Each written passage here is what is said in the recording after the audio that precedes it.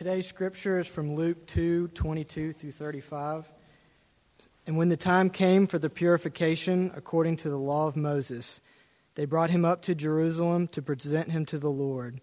As it is written in the law of the Lord, every male who first opens the womb shall be called holy to the Lord, and to offer a sacrifice according to what is said in the law of the Lord, a pair of turtle doves or 2 young pigeons. Now there was a man in Jerusalem whose name was Simeon, and this man was righteous and devout, waiting for the consolation of Israel, and the Holy Spirit was upon him. And it had been revealed to him by the Holy Spirit that he would not see death before he had seen the Lord's Christ. And he came in the Spirit into the temple, and when the parents brought in the child Jesus to do for him according to the custom of the law, he took him up in his arms and blessed God and said, Lord, now you are letting your servant depart in peace, according to your word. For my eyes have seen your salvation that you have prepared in the presence of all peoples, a light for revelation to the Gentiles, and for glory to your people Israel. And his father and his mother marveled at what was said about him. And Simeon blessed them, and said to Mary his mother, Behold, this child is appointed for the fall and rising of many in Israel, and for a sign that is opposed. And a sword will pierce through your own soul also, so that thoughts from many hearts may be revealed. And this is John 19:25 through 27. But standing by the cross of Jesus were his mother and his mother's sister, Mary the wife of Clopas, and Mary Magdalene. When Jesus saw his mother and the disciple whom he loved standing nearby, he said to his mother, Woman, behold your son. Then he said to the disciple, Behold, your mother. And from that hour the disciple took her to his own home. This is the word of the Lord. Pray with me.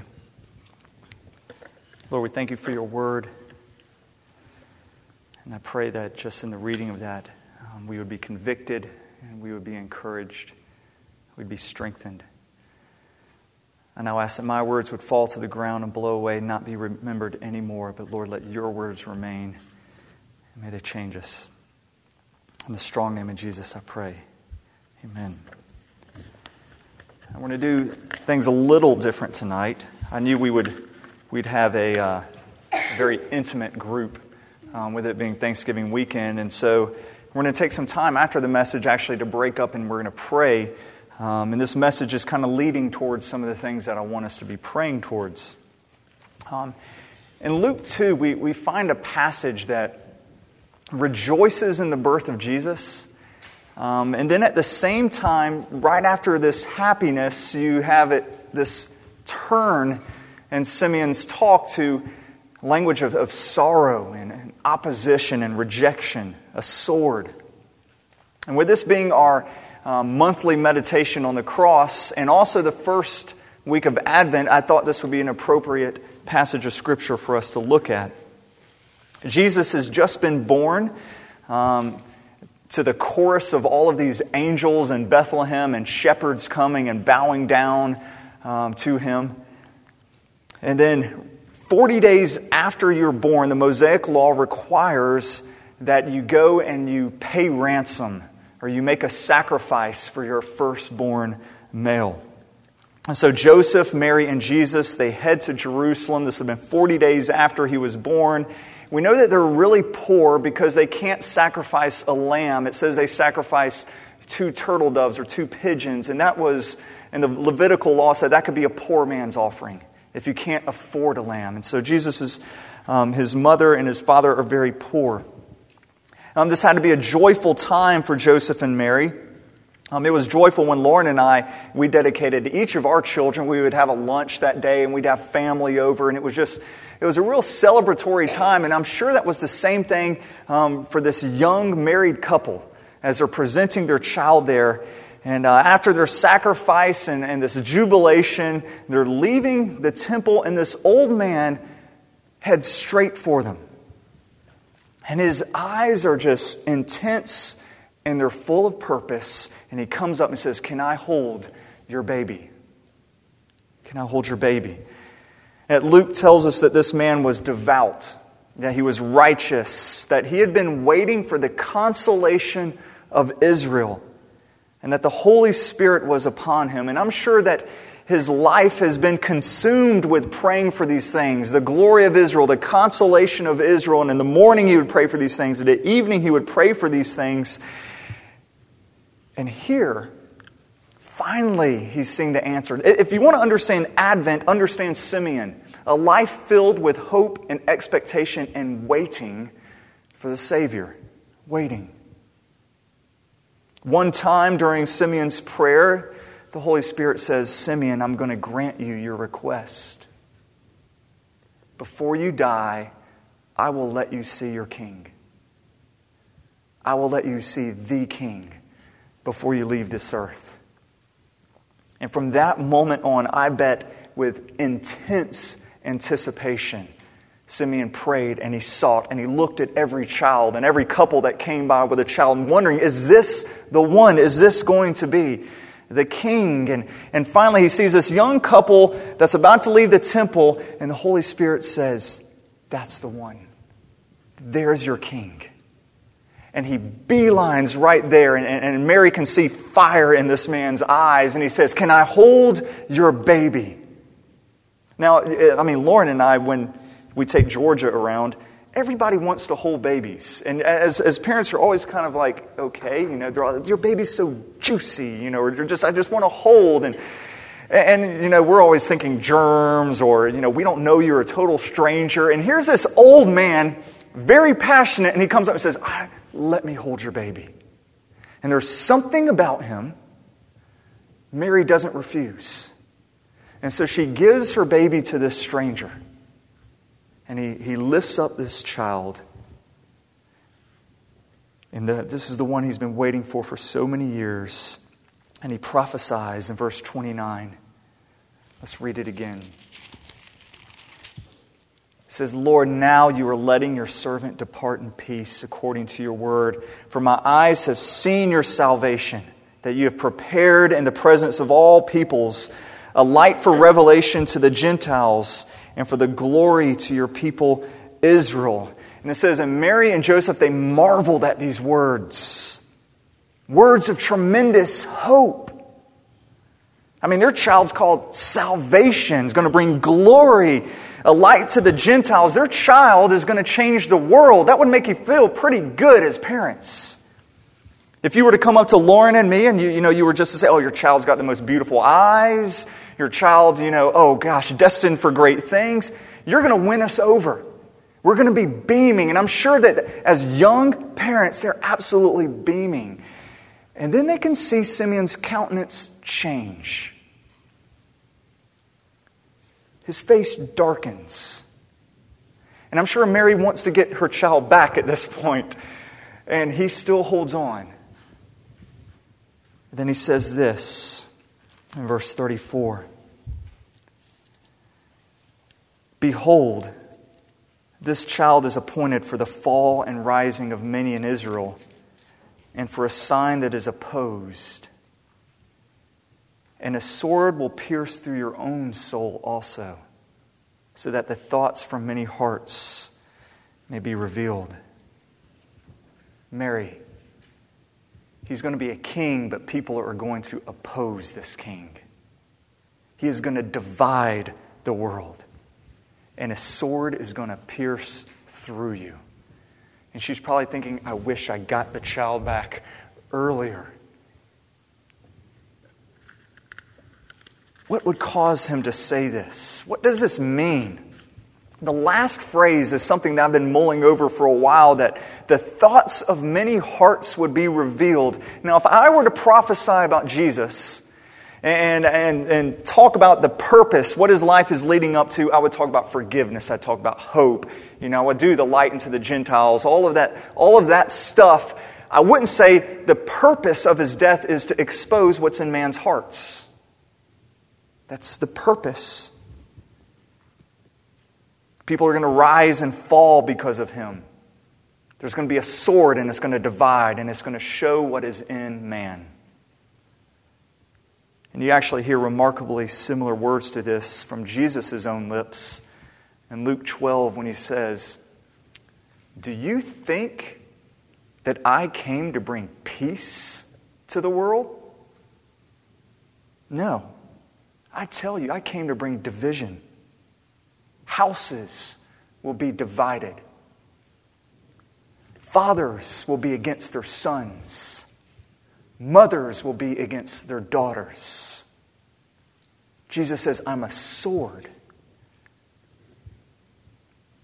A month ago, we looked at our meditation on the cross, Psalm 22, and we looked at how all of the gospel accounts, when recording the life of Jesus, they all make it a point to pull out the mocking, to tell of the mocking of Jesus.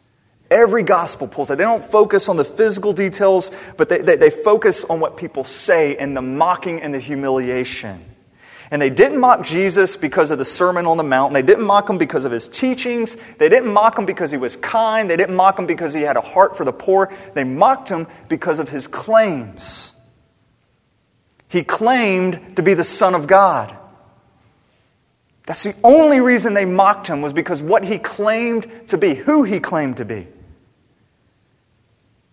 And because of this one claim, he's divisive. You will either mock him or you will worship him, but you can't be neutral concerning Jesus. He hasn't given you that option. In Flannery O'Connor's A Good Man is Hard to Find, she tells of this bandit who's killing off a family one by one. And he would take one of them in another room, kill him, come back and get another. And there's this mother who's left, and she's just trying to talk and say anything to this bandit to keep from being killed. And so she brings up Jesus. Let's get the religious talk in there. Let's talk about, certainly you're not going to do this because of Jesus. What would Jesus do? And he has this interesting comment. It says, when she mentioned Jesus, the bandit replied, Jesus was the only one that ever raised the dead. The misfit continued. And he shouldn't have done it. He'd thrown everything off balance. If he did what he said, then it's nothing for you to do but throw away everything and follow him. And if he didn't, then it's nothing for you to do but enjoy the few minutes you got left the best way you can by killing somebody or burning down his house or doing some other meanness to him. There's no pleasure but meanness. And he said this, and his voice had become almost a snarl. Now, Flannery O'Connor, she wrote this as a criticism of professing Christians. Professing Christians who treat their faith with such casualness. The misfit understood Christianity. And that if Jesus did what he said he did, it throws everything off. And when I was the director at UCF, I was often asked, people always think, that we're, the generation that's coming up is the worst generation, and we're always living in the worst times. Everybody always thinks that. And so they would ask, Joel, what do you think is the worst problem with this generation, of professing Christians? What's their biggest problem? And I would always respond, their problem is the exact same as your problem. As all of our problems is that we don't believe what we say we believe. That's the biggest thing that I see wrong with this generation. We don't believe what we say we believe. Have you ever thought of the absurd claims that we believe? That the God who spoke the universe into existence became man. And he walked on this earth, and he ate, and he talked, and he played, and we crucified him. And then he rose again from the dead, and now he gives his Holy Spirit to all who believe. And if you listen to that, just someone to just come up and tell you that off the street, you say it's absurd. Or as Paul tells the Corinthians, it says that the Greeks say madness, and the Jews say that's foolishness. It's divisive. It is absurd. But if you believe it, if you really believe what you say you believe, it changes everything. If you believe God became man, it changes it all. The claim of Jesus is a sword, and it exposes our rebellion because we don't want the Lord to walk this earth. We want to be our own Lord. And what Simeon is saying here is that Jesus is going to be this divisive figure, and he's going to act as a sword. He's going to cut through people's hearts. He's going to expose what's in them. And then he looks at Mary and he says, Mary, this is going to be particularly painful for you. For you. And he says this is going to be a sword. And the Greek word there is a double-edged sword. This is a big, broad, double-edged sword. And obviously he's talking about the crucifixion. But I would consider that one blade of the sword.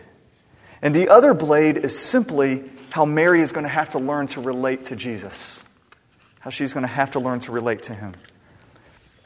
She cannot relate to Him as a blood mother. She's going to have to relate to Him in faith as the Son of God. And that is going to pierce her. In Luke 8, Jesus' brothers tried to speak with Him, and Jesus' mother tried to speak with Him, and Jesus, He says, okay, I know they're out there, but who is my mother? Who are my brothers? It's whoever does the will of the Lord. Can you imagine how much that must have stung Mary, who's out there and Jesus won't come and talk to her? His own mother's out there, and He says, who is my mother? You're my mother. You're my brothers and my sisters. And He's not devaluing her role as a mother. What He's doing is He's exalting the role of a spiritual family. He's saying that takes precedence. Jesus would later say things like, he who does not hate his father and mother is not worthy of me, or is not my disciple. Can you imagine if that got back to Mary? Your son is going around saying that you've got to hate your mother. Divisive. Pierces her. Now let's look at this sword of the crucifixion. Turn to John 19. It was providence that God allowed Mary to be here at the cross when her son was executed. Most of us don't really think about this, but Mary didn't live in Jerusalem. And Jesus, he was arrested at around midnight. He was tried early in the morning. He was executed by midday. So there's really about a 12-hour period in which he was caught, tried, executed, and yet Mary was allowed to be there because it was Passover. God in His providence made sure Mary was there. His brothers were there. And I'm sure when she heard the news, she rushed to Golgotha just in time for the last moments of Jesus' life. But nothing could have prepared her for the sight that she saw.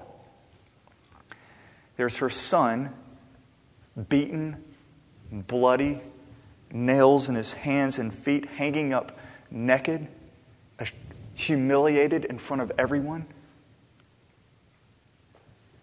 People mocking him, insults at him. And then Jesus looks at her and He says, He looks at her and He looks at the disciple and He says, behold your mother. And He says, woman, behold your son. And these are remarkable words because at this moment Jesus is experiencing hell. And we've looked at that in our monthly meditations on the cross. Jesus is experiencing hell, total abandonment, yet here He's looking out for the needs of others from hell. And He's looking out for the needs of His mom. And He looks at John, who's the disciple here, and He says, John, this is your mother. This is your mother.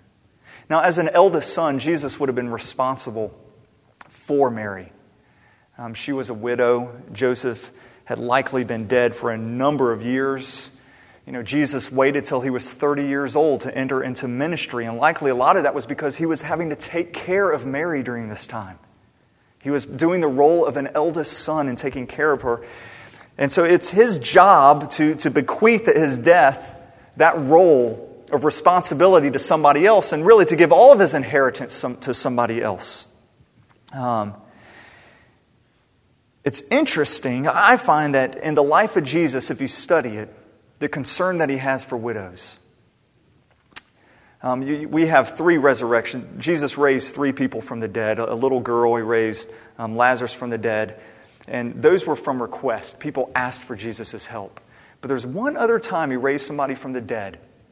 And it's when he was just walking in a town and a funeral met him. And he saw a widow weeping over her only son going by. And Jesus stopped the funeral and he gave the woman back her son. There's something about seeing the widow weeping that broke Jesus.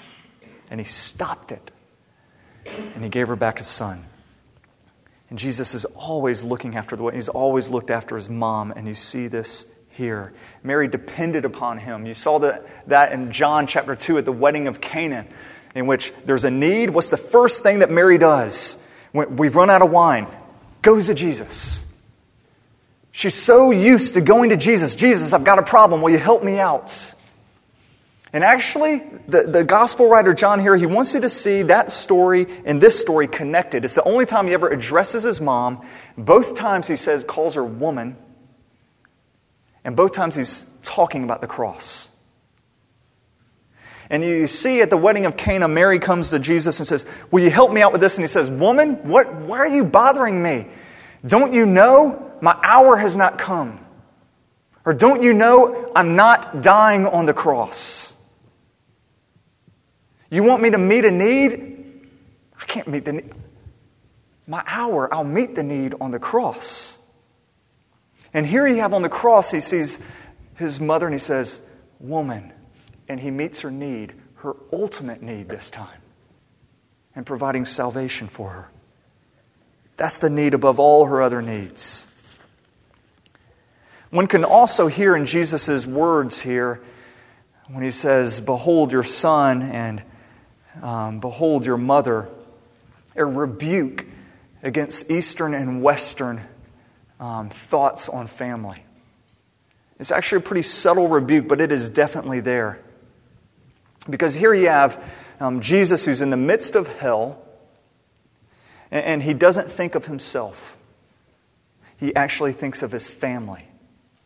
That's against what Eastern thought is about their family, which holds up the individual above all else, above all family ties. And he says, no, at this moment, even when I should be just thinking about myself, I'm going to think of family and taking care of my family. But yet it also goes against Western thought, which holds the family as the central thing in life. Everything revolves around your family. If you've been around any Asian families, in which they hold their parents with such honor and esteem, and they live for the glory and the honor of their parents. Here, Jesus, he goes against that because he says, yes, family's important, but it's not blood family. And he says, I form a new family here. And so he holds to yes, it's not the individual, it's the corporate, it's the family, but it's not blood. It's my spirit that forms this family. That is what is most important right here.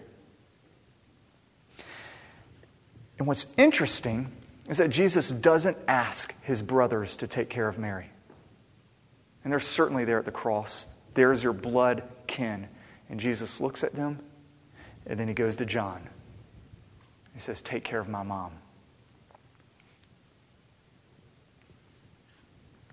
This was not a traditional thing to do. Also notice John, he's probably extremely young. I don't know what picture you have of John. He's probably like the kid brother of the disciples. He's really, really young. And we know this for a number of reasons. One, he lives really long. The Gospel of John is written much later. Even little things like when he was running back from the tomb, he outran Peter by a long shot. But here he's actually at the cross. If you notice, John mentions all these women. There's 3 Marys and somebody else. And then there's John. Now, Jesus was crucified as a revolutionary. He claimed to be king. It was treason. Any one of his followers would have also been executed. And yet here's John, and he's not being arrested. And the reason he's not arrested is because John is too young for that. He's not seen as a threat. He's not seen as, oh, this person's going to carry on Jesus' revolution. Craig Keener has a great commentary on John, says, John at this point, he couldn't even grow a beard. He's young, which makes this even more just amazing, is that here you have these siblings, they're younger than Jesus, but they're probably older than John, capable. And Jesus looks at this young, inexperienced disciple of his. He says, you take care of my mom. And one of the things you should walk away with this is if Jesus calls you to do something and you claim inexperience and you claim I'm too young, that's such a pathetic excuse. Jesus got this young disciple to take care of his own mother. He calls us. He doesn't care about the age. What he wants is faithfulness to his call. Jesus exalts the bonds that we have through the Spirit. They're stronger than any other bonds, stronger than blood, stronger than the bonds of marriage, because these are the bonds that we take for all eternity. That's what Christian family is. I'm reminded of Peter's words in Luke 18.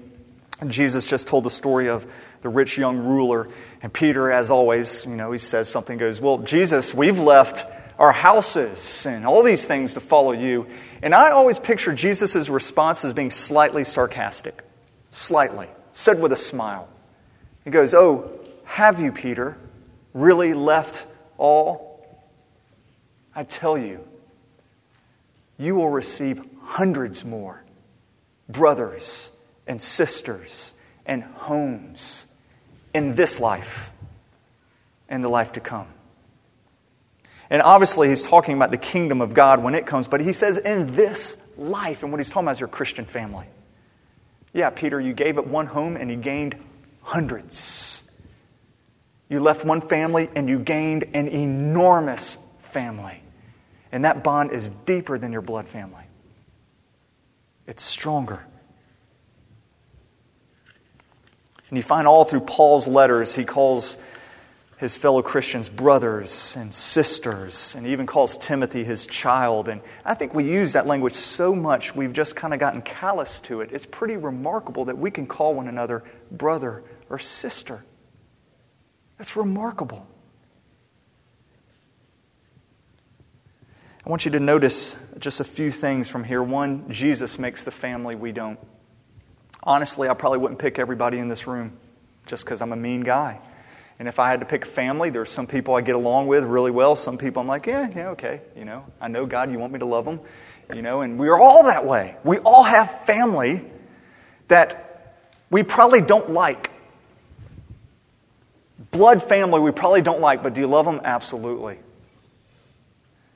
You didn't choose them, but they're part of your family.